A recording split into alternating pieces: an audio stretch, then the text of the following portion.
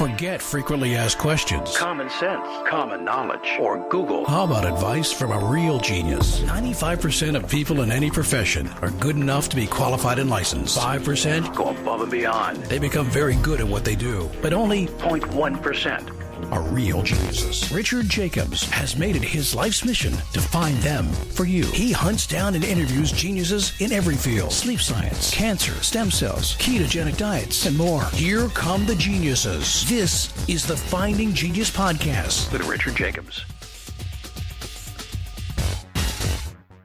Hello, this is Richard Jacobs with the Finding Genius Podcast. I have Dr. Jonathan Latham. He's a co-founder and executive director of the Bioscience Resource Project and the editor of Independent Science News. He's also the director of the Poison Papers Project that publicizes documents on the chemical industry and its regulation. Dr. Latham has a master's degree in crop genetics, a PhD in virology. He was also a postdoc research associate in the Department of Genetics, University of Wisconsin-Madison. He's published numerous papers in disciplines such as plant ecology, plant virology, genetics, and genetic engineering. So glad to speak to him today. Jonathan, thanks for coming. Hi there, Richard. Yeah. So I know there's many things we can talk about. One that I wanted to start off with, this concept was espoused by Dennis Noble. He had said that there's no privileged level of causation in biology. I had asked him about it, but I know you had some commentary on this. So would you speak about this first, if you wouldn't mind? Yeah, for sure.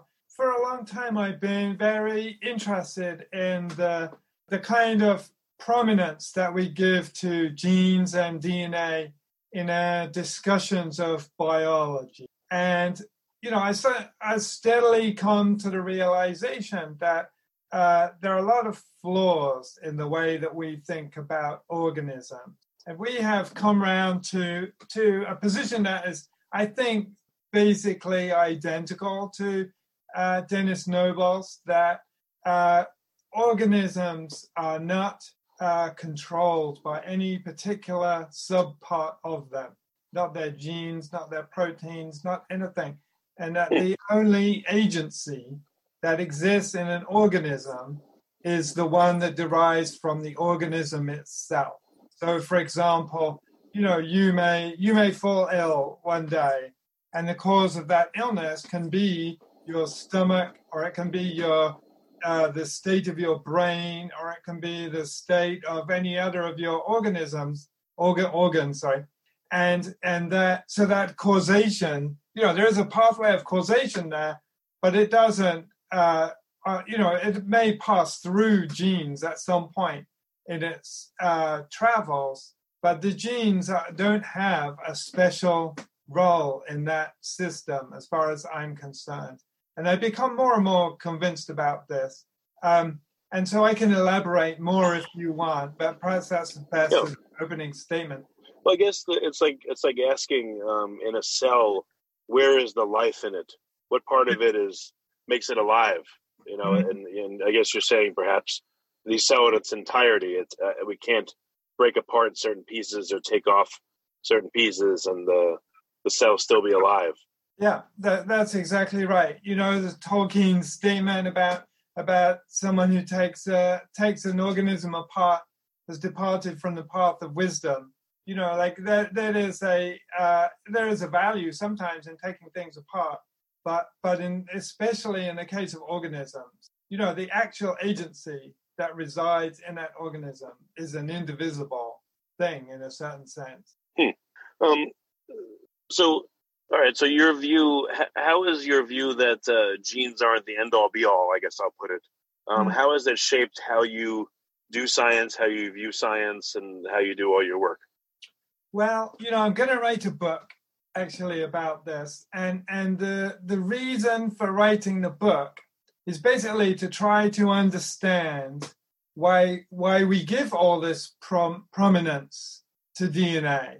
And so there's, you know, what I intend to basically argue in the book is quite a radical thing, which is that the reason why we impute so much to DNA is that we have the greatest difficulty as humans in imagining that a complicated, sophisticated system can operate without some kind of leadership properties somewhere in it. And so there's a classic example in Erwin Schrödinger's What is Life book, which maybe some of your viewers have read. He basically postulates that DNA has some kind of executive function, and he calls it a power molecule. And he uses all these kind of, non-scientific descriptions, if you like, of the DNA, because he's struggling to work out how an organism is organized. And what he says is, but I appreciate that I don't have any evidence for this, and that maybe that I simply have plucked this idea out of the fact that I live in a society that is basically organized on a top-down executive and an executive type model system. And that, the implication is that if he lived in a cooperative society, for example, then he would have come up with a different thesis of how organisms are actually, how their sophisticated actions are actually derived. Okay. What's been the focus of your work? I guess most recently, what have you been consumed in the the coronavirus mess that's all encompassing, or what's been lately the focus of your work and your thoughts? Yeah, I mean, I don't feel I answered your question perfectly in the sense that what we've ended up doing is going on a big historical perspective and about how biology came to be basically organized around a genetic determinist notion, because it's essentially what I think happened is that if you think about how biologists understood biology before Darwin, it was basically holistic biology that they were operating as their model, and what happened with Darwin was basically that he offered to basically upend the whole understanding of biology, and he offered to do that in such a way as it was really obvious to people then, but is not obvious to us now.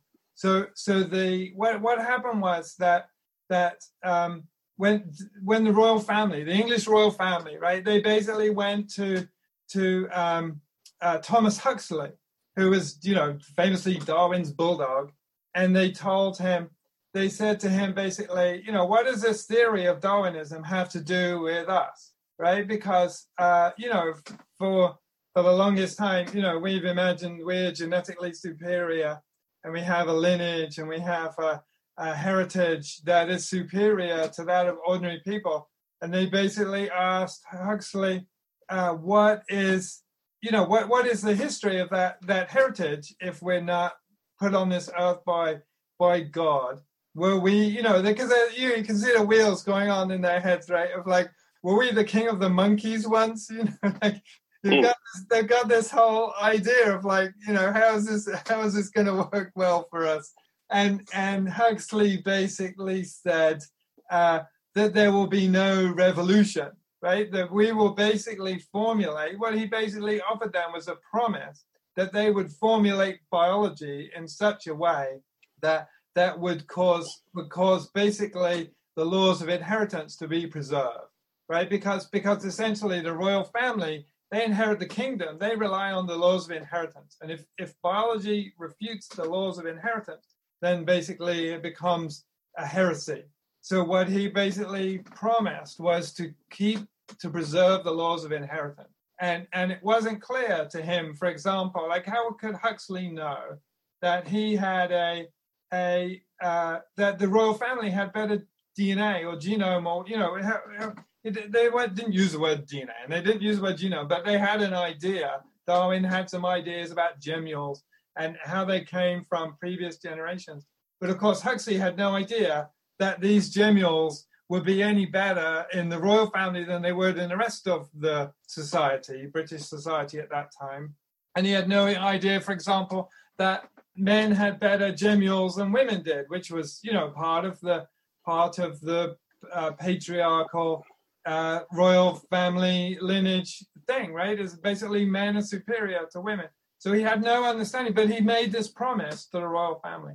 And so the basis of the book that I want to write is basically how he came to write that premise and what that meant for biology, because it basically he was committing biology to a genetic determinist notion, right? For which he at the time had no evidence whatsoever, right? Because all of biology was holistic and was not genetic determinist at all. So I'm answering your previous question.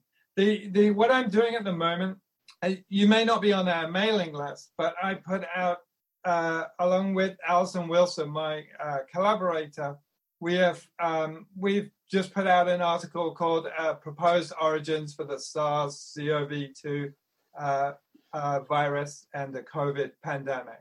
Did you come across that?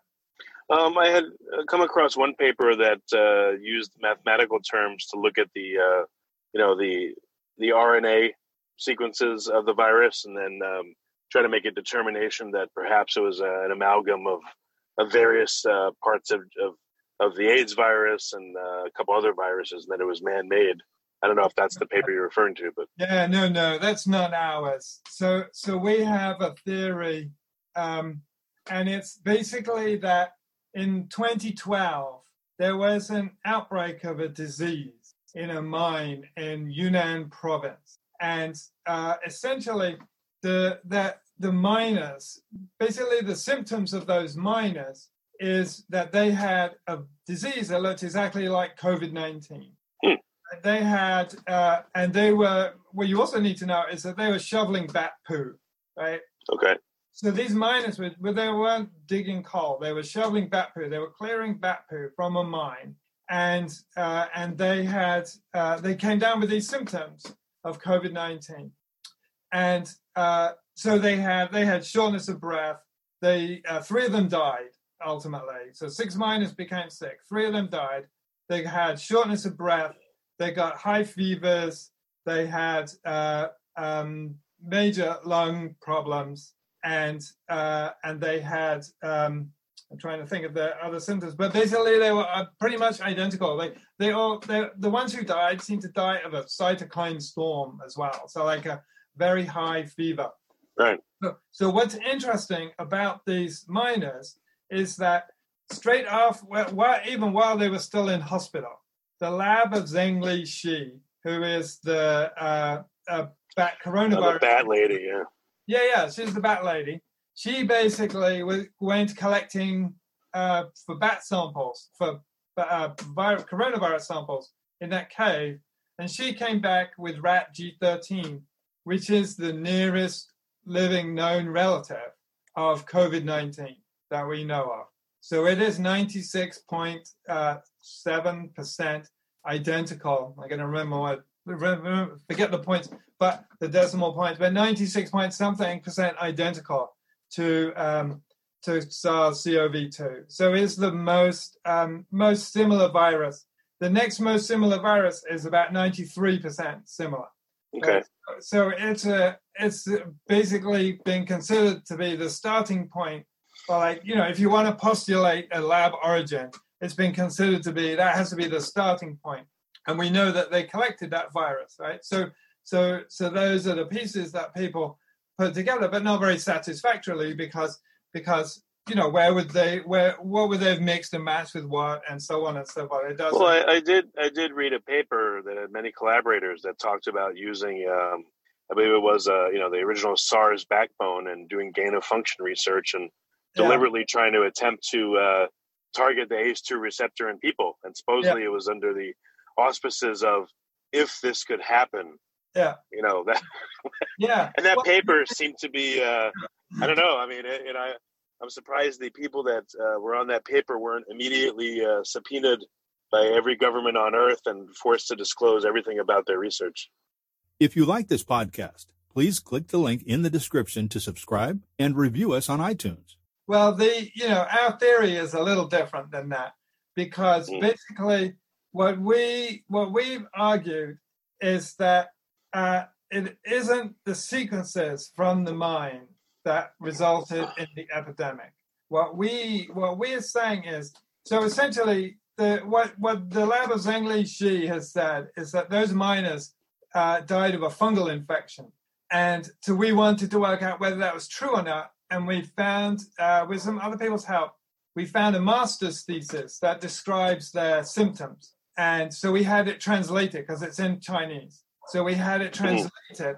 And it basically lays out that, as I said, that they had COVID-19 symptoms, and that these researchers concluded provisionally that they had a novel coronavirus, these miners, and that novel coronavirus was basically is what killed them. And they had, for example, Zhong Nangshang, who was like the Chinese hero of the SARS-CoV, of the first SARS outbreak. He did consultations with them. So like they had the sort of remote meetings, because they're in Yunnan and he's in Guangdong. And so they had these remote meetings with him. And based on those discussions and, the various treatments they did of the miners, they concluded they had a coronavirus. Now, what we also know is that they took blood samples and other samples from those miners, and they sent some of them to the Wuhan Institute of Virology, right? So our hypothesis is simply this, that those miners were sick for basically 3 or 4 months, some of them. Like they did not get a normal coronavirus infection. They basically had a massive dose of a probably maladapted virus, but that nevertheless was competent to infect human cells at some kind of basic level. And they got this infection, and it basically went on inside them for months, and basically amounted to a huge kind of their lungs basically amounted to a huge petri dish. And so there's passaging, there's viruses moving around the lungs through the airways. It's basically continuously evolving. We also know that coronaviruses are very good at recombining with each other. And so basically mutations built up over the 2, 3, or 4 months between either them dying or being discharged. Mutations built up that basically adapted the virus to humans. Because one of the big mysteries of the COVID-19 epidemic has been, like, why is the virus seemingly not evolving? Because, people were predicting at the beginning of the outbreak that there would be the virus would acquire mutations and they would make it possibly more virulent or make it more, behave differently. Well, who's saying it's not evolving? I thought that GISAID has tens of thousands of sequences, and so does the CDC, and that there is a significant change of the of the base pairs of the virus. They don't, no one said, okay, there's new functionality or there's loss of it, but I've seen trees online that show it's diverging quite a bit. Yeah. So you're totally right. So, but that is basically genetic drift that seems to be going on there, right? There's no evidence that those mutations have advantages over the versions of the virus that previously existed. So there's been quite a few papers looking at the evolution of the virus, and some of them have concluded that there is some amount of evolution going on, but the biggest and best of those papers have basically concluded there's no adaptive. I would like to distinguish between evolution as in genetic drift of the kind that you were just describing and adaptive evolution. So, for example, if you compare SARS and MERS, the first two coronavirus, beta coronavirus pandemic type viruses, they quickly developed strains that basically dominated all the other strains of the virus because it's a bat virus, right? It comes from a civet or it comes from a dromedary, and it basically needs to accumulate mutations to adapt it to people.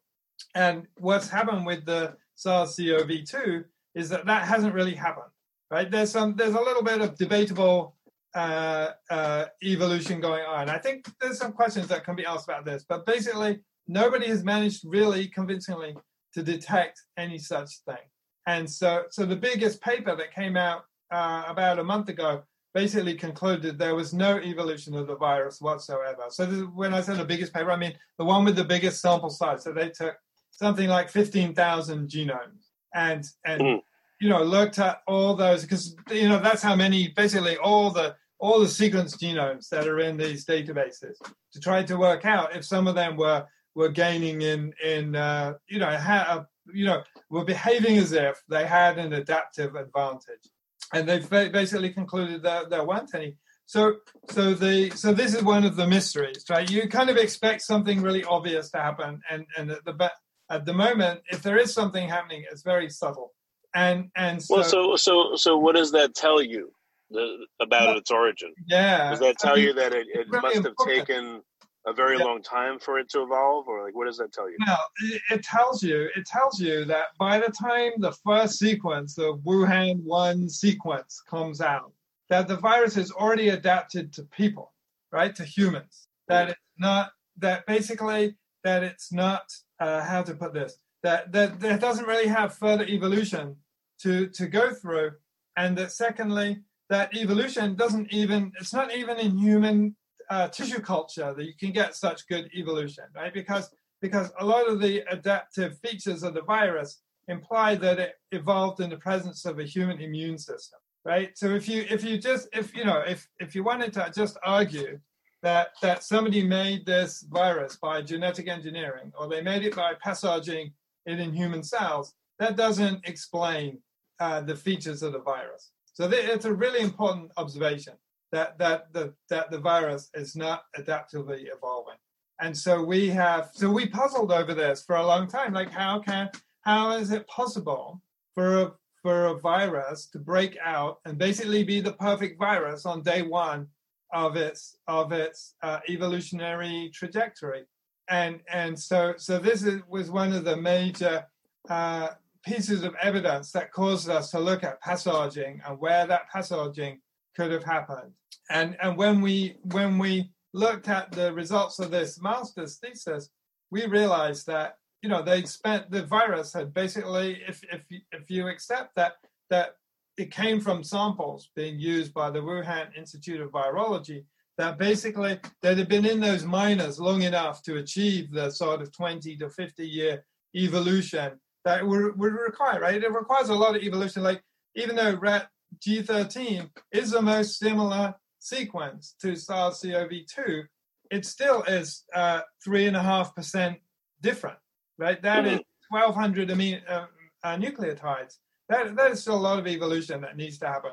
So you need to theorize. If you want to argue that it comes to rat G13, you need to theorize some method by which a lot of evolution can still happen. So the point about the sort of deep point of our paper is to the sort of technical part of it is to look at these miners and what happened inside these miners. Can you posit that there is that extensive amount of evolution inside the bodies of those miners, that by the time they took samples and took them back to the Wuhan Institute of Virology, that could potentially be the SARS-CoV-2 virus? Because the other thing that you have to understand is that when this disease broke out in the mine in Yunnan, the hordes of virologists went to that mine to try to work out what virus it was. The people went and discovered a paramyxovirus. People went looking for other types of coronaviruses. George Gao, who's the head of the CDC, he had a graduate student, go and scour the mine. Zheng Liqi went to this mine.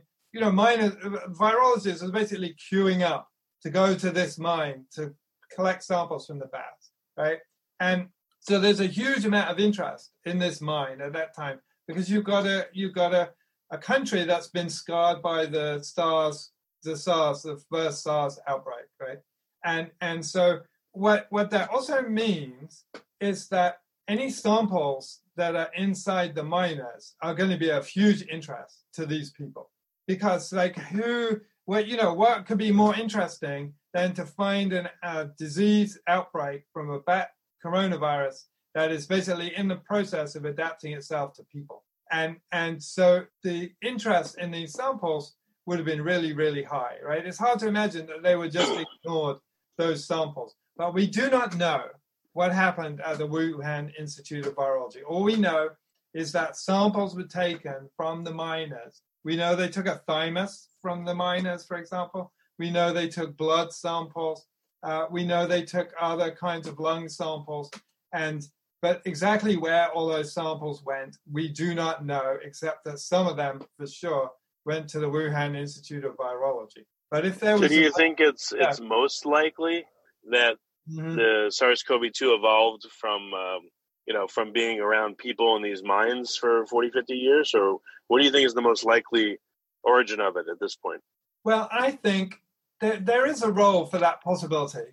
Right, because if you imagine that there are mines, they're basically bat viruses can sometimes jump to people, but people's viruses can also jump into bats, and so if you have bat excrement all over the place, if you have miners in there, people basically being exposed to bats and bats being exposed to people, there is potentially a role for a kind of co-evolutionary process.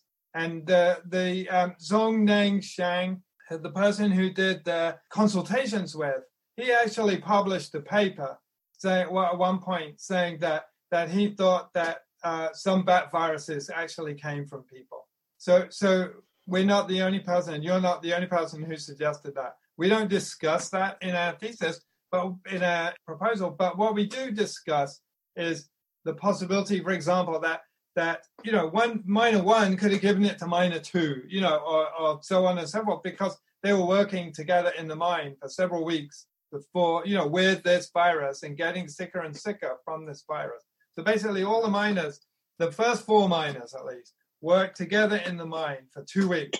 Then after 2 weeks of working in the mine, they're too sick to work anymore. So they go home, but they don't go to the hospital for about another 10 days. But by the time they get to the hospital, they're pretty ill people. And that's why 3 of them die. Well, but when did this happen? When did they die? How long ago was it? They died in 2012.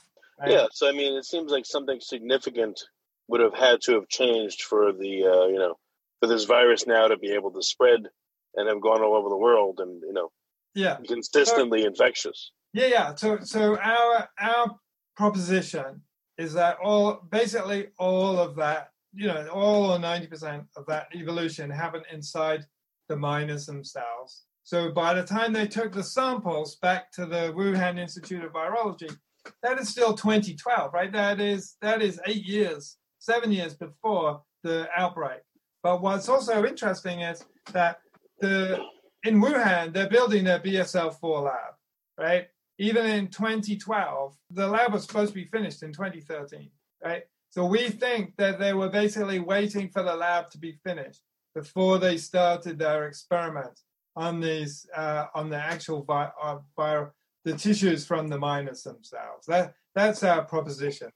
So do you think that it was the Institute of Virology in Wuhan and they just didn't have proper safety protocols and it had adapted by this time and then got out, or what do you think the origin was? Totally adapted. I mean, we know that, or we think we know that they did their biosafety protocols left a bit to be desired, right? There's the cables that the Washington Post has published. There are various publications into biosecurity lapses at the WIV and in China in general and so forth. So there's a lot of fingers, if you like, pointing at problems with their system. And you have to understand, too, it's a brand new lab. It's China's first ever BSL-4 lab. They have no experience of running these labs. It's possible that they bungled somehow. I thought they had multiple BSL. So this is their first BSL-4 lab? First one, yeah. Oh, okay. I didn't know that. So anyway, that's our theory. So I only bring that up because you asked me what were you doing since the coronavirus. So that's it's co-opted the entire world. It's co-opted, sadly, the entire scientific community. All research for a time has been stopped and scuttled, and it's literally a virus itself in the scientific community. It's taking over all research, co-opting all interest. Yeah. I mean, everything. So, other research is not being done. Yeah. So we have, so that was our thing. And I did not want to do this. I really wanted to work, you contacted me about talking about about genetic determinism, and maybe we should go back to that. But that is my answer to the question of what we've been doing. And so far, nobody has been out a week. Our theory's been out a week, and nobody has come up with what appears to be a serious takedown of it. So my point, my take on this is ours is a leading theory, because I really think the zoonotic origin hypothesis is really a bit of a wreck at this point. And so, there's, for example, we know that pangolins don't seem to harbor coronaviruses. So going back to the question of whether the bats got a human virus got a virus from humans, the leading explanation of why coronaviruses ever are found in pangolins is because they caught them from humans at this point. So I know. Well, this may feed into the genetic determinism argument. Again, it's if genetic determinism is the rampant theory in science, then any solutions or analysis of SARS-CoV-2 is going to be from that perspective, which may be lacking. I don't know, but I think it's a little bit lacking. One of our arguments around genetic determinism is that it is a huge amount of. It's essentially an argument based on metaphors. And so you have, for example, words like gene expression. I don't know if you discussed gene expression with Dennis Noble, but this was something he brought up, which is basically that genes don't express themselves. Like in textbooks, that's given, it's kind of assumed that the gene kind of has opinions about stuff, and it smiles on, it has facial expressions or whatever. Like this is basically a metaphor. It's not a reality.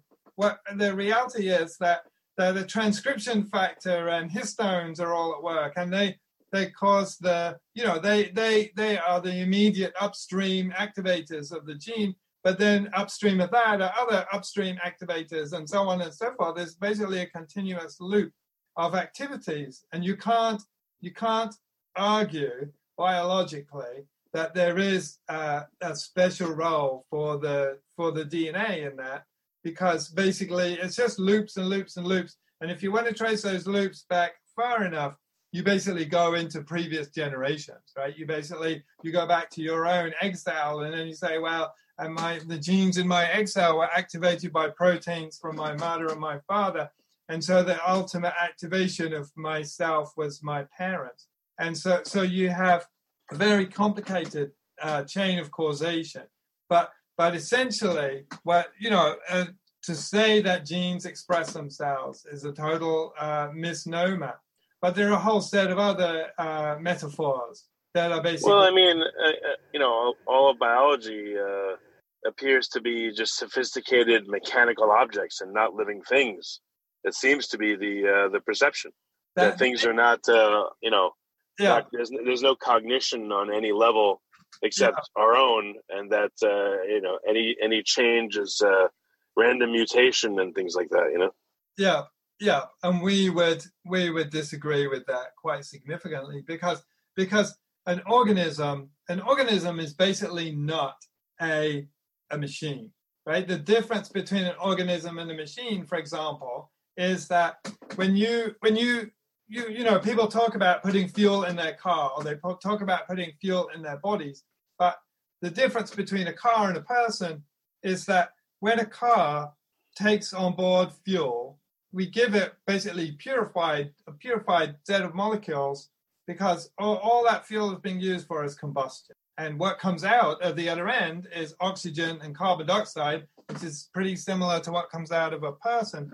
But the food that enters a person basically becomes them, right? If you weigh 60 kilos and you eat several kilos of food every day, you basically become a different person every what would it be, 15 days, right? Your molecules are totally different after 15 days than what they were 15 days ago, right? You basically have a biological half-life that is really very short, right? And that includes your DNA, right? There's very little of you that's still left after say 3 months. If you imagine that's your half-life, there's maybe you have some bone molecules, you have very few DNA molecules, for example, right. that are still left, right? So basically an organism is something that is turning over all the time. And whereas a car basically is not. And what the argument that I want to make in the book is basically that in order for a society to function, right? This is quite interesting, novel argument. But basically, in order for a society to function, we have to believe that a person is a stable object.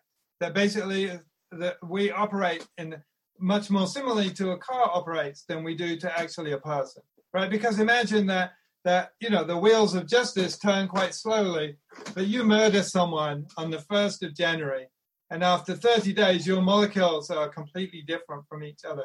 You're basically a different person 30 days or 60 days later, right? Depending on your metrics. But basically, the argument I want to make is that we need a genetic determinist version of a person in order to operate an authoritarian, if you like, society, a civilization, right? Think about it on many different levels. We're not just, we feel like we're one thing, but we're composed of microbes, viruses, fungi, it's our own cells, etc. So there's another big question. Why do we feel like one monolithic being when we're composed of trillions of different beings? And what is us versus them?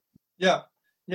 So and we need also a solid boundary, right? This is part of your point too, right?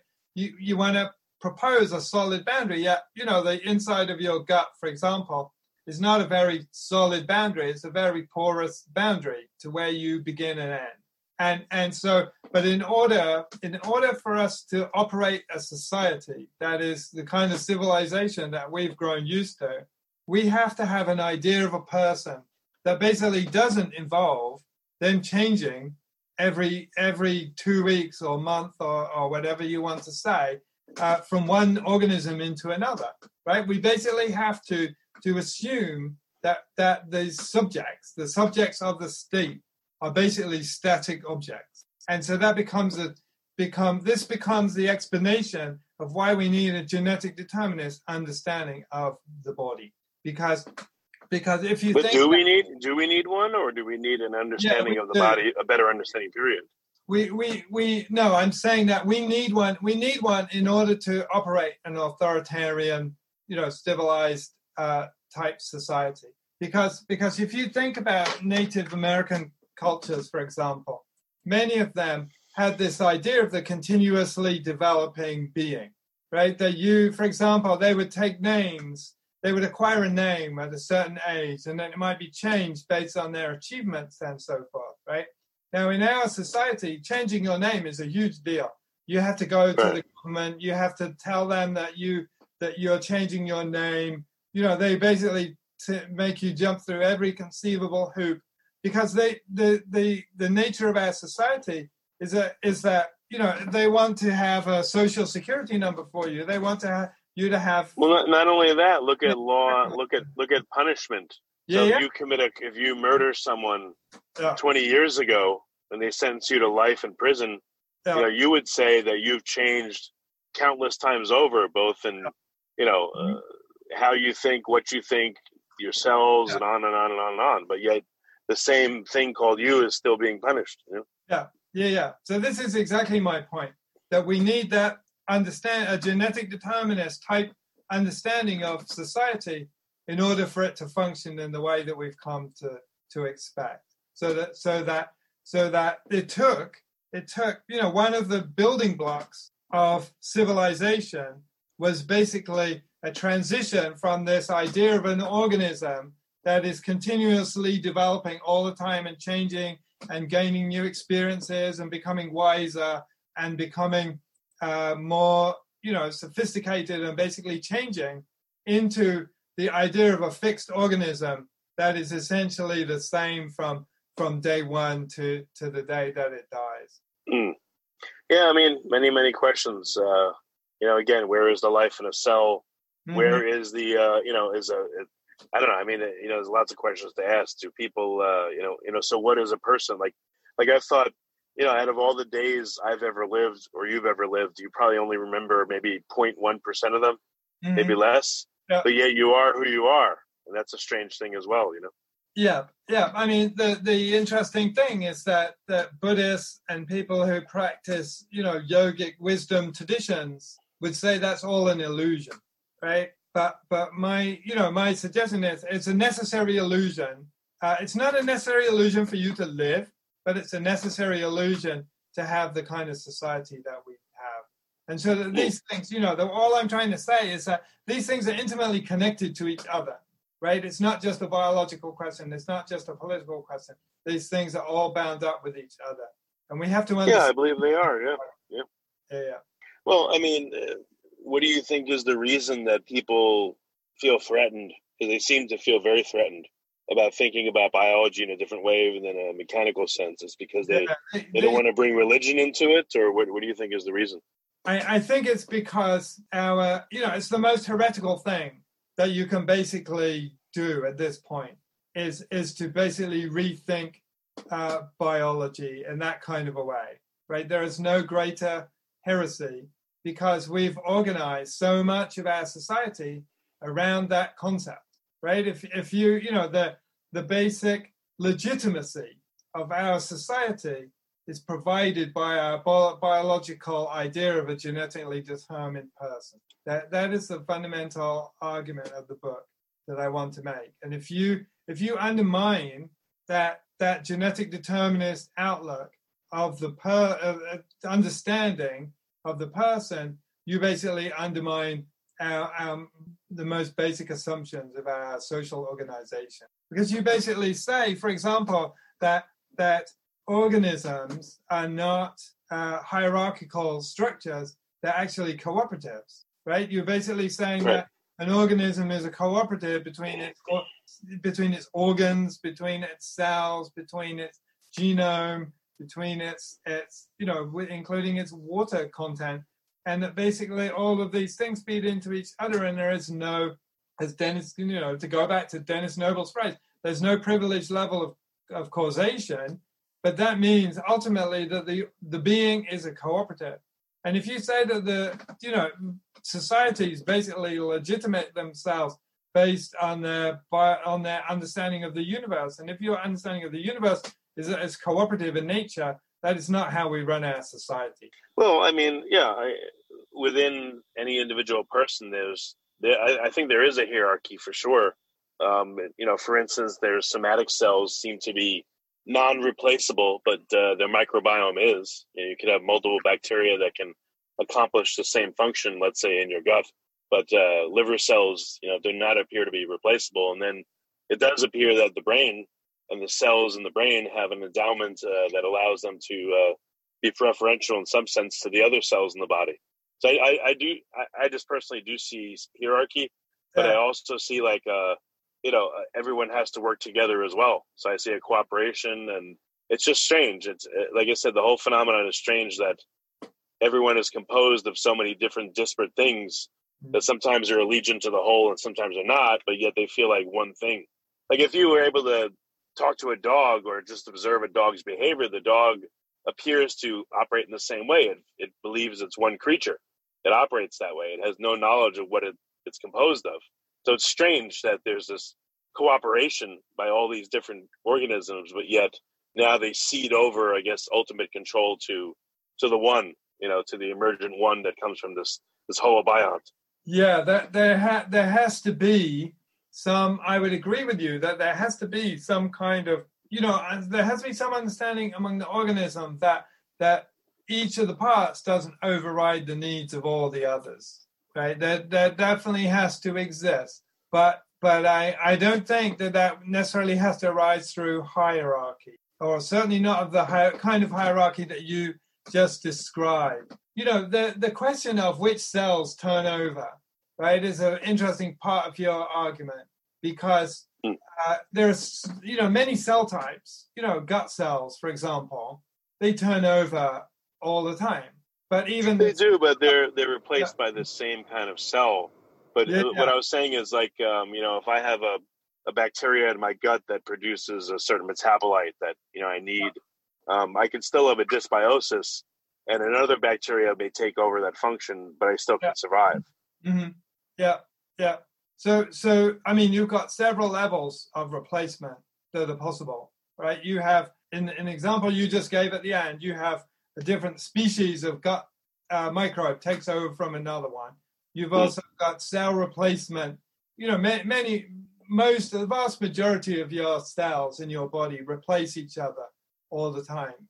And it's basically there's a turnover of the actual cells themselves. But then the second, you know, even the stem cells are dividing all the time, right? So they're replacing themselves. And but there are some cell types where that's not true, right? So you can do gene editing or genetic engineering of people's retinal cells, because those retinal cells are that you have at your age 50 or whatever it is, are the same retinal cells that you were basically born with, right? The cells don't change, they don't divide, and they're not replaced, right? So there's that. The level of replacement of those cells is simply that there's metabolic turnover within them, right? So those, you know, the DNA will still be changing. The will be repaired, for example, or you have the water molecules will change, the fat molecules of the cell membrane will change, and so forth. So you still have a turnover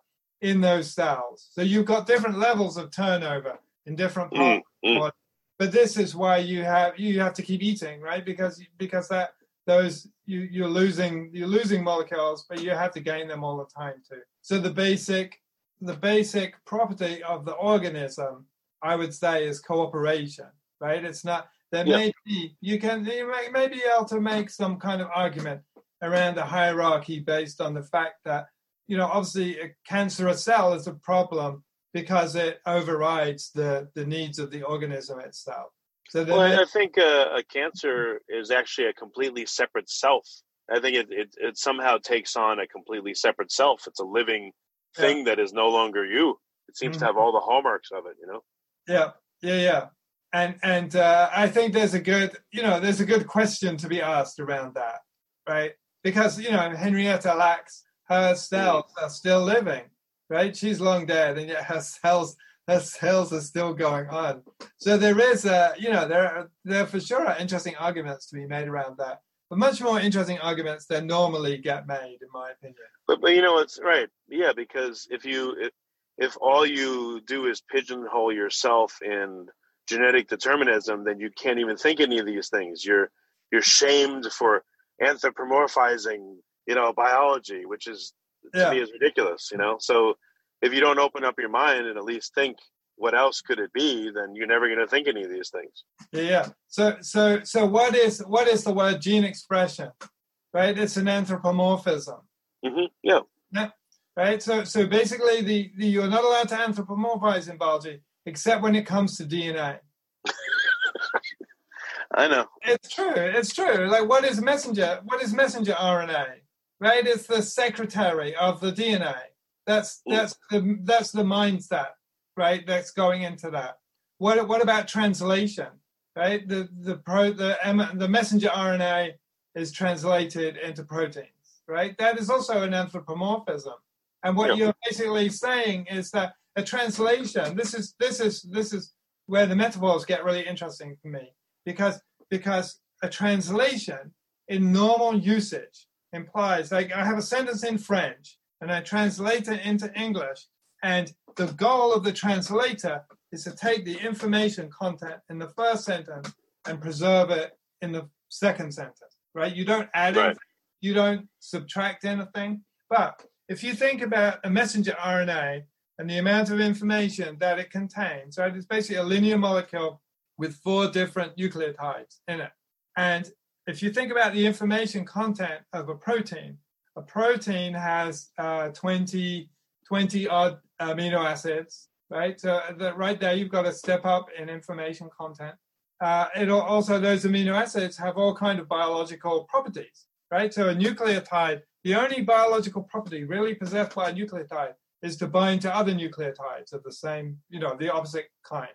Whereas the biological properties of amino acids are positive charges, negative charges, hydrophobicity, size, shape. Well, if you look at a protein, it has information on multiple levels. Its shape, its cavities is a certain level of information. Yeah, I was going to make a list, and that's exactly correct, right? So, but how do we call that? We call the information content of the messenger RNA as a translation of the content of the information content of the protein, and nothing could be wronger than that, right? Because the messenger RNA has massively less, orders of magnitude less information. If you ever watch a protein in action, you see how incredibly complicated and sophisticated a protein is. You look at the spikes of the coronavirus. I don't know if you know this, but the spikes of the coronavirus basically sit up on the membrane or they fall down again. They're like basically popping up and down all the time, right? What do you mean they're popping up and down? They're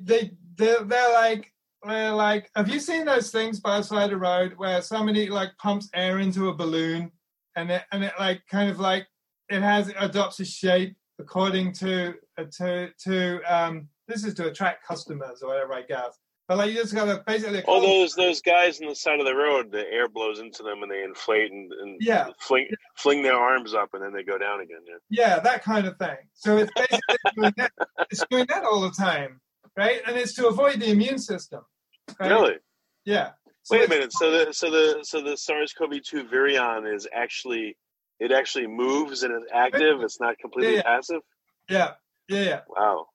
So it's moving. So inside this, this is in a liquid medium, right? It's moving up and down, and so that when it's in the up position, it can bind to the ACE2 receptor, and when it's down, it cannot. But it also evades the immune system, right? So it's it's kind of like shaking around to get away from the antibodies. So this is one of my gripes about living organisms. I believe viruses are living organisms, and this I believe they are too. Yes. This is one of the reasons is that we always visualize a virus as this inert sort of crystal structure, which is not really doing anything, right? You see these great electron microscopes. I've watched a video of a virus. I don't know which one it was. It was on YouTube, by a certain scientist, but it docks with the membrane of the cell, and then the capsid opens up like a sophisticated machine and anchors into the membrane. And I mean, it was unbelievable. It was like I dropped a crane in a certain spot in a box, and it opened up and assembled itself and started digging. Yeah. It was amazing. Yeah. But the way that we normally visualize viruses as is just like, it's a coronavirus, so it's got round with little knobs on, and it's just static. We have this static visualization of how the virus is. But when you add your image, right, and mine of the spike moving up and down and so on and so forth, we realize that it's far more sophisticated than that. But that's true. Do you think that viruses are able to? Do you think there's a co-infection of multiple viruses at once into a cell? And do you think that they transmit information, let's say using the cell membrane, amongst each other or outwards before they enter? Or do they coordinate entry in any way? Viruses, I'm a virologist, right? I am continuously amazed at how many interesting things viruses can do. I used to work on, the lab opposite me used to work on cauliflower mosaic virus. The cauliflower mosaic virus, it used to have this system where a small part of its genome, so it has a DNA and an RNA genome, and a small part of its DNA genome produces just a small stretch of like a few hundred nucleotides, produces massive quantities of small interfering RNAs. And basically spams up the whole of the small RNA signaling system of the cell, right? So it's basically sending out all this totally spoof information, and presumably some of the information is also doing something. Like some of those small RNAs probably have target messenger RNAs and target genes and so forth. But for the most part, they're just spamming the system, right? So, but it's sending out this really sophisticated pieces of information all the time. And that may well also spread between cells, right? We know that small RNA spread between cells. My admiration for viruses and what they can do is basically endless. Mm. And it's not quite what you described, but it's not, it's the closest example that I know of. But I'd be very surprised if they didn't do all kinds of other stuff that, we're only fathoming viruses. I mean, we've learned a tremendous amount about coronaviruses that we didn't know 6 months ago, simply because of all the research that's been done on that. Right, yeah. Well, yeah, I guess one more thing is I had read a paper recently that said a certain virus, I don't remember which one, but it produced the ratio of filled to empty virions was like 100 to 1. And I thought, why would it do such a thing? It's not stupid.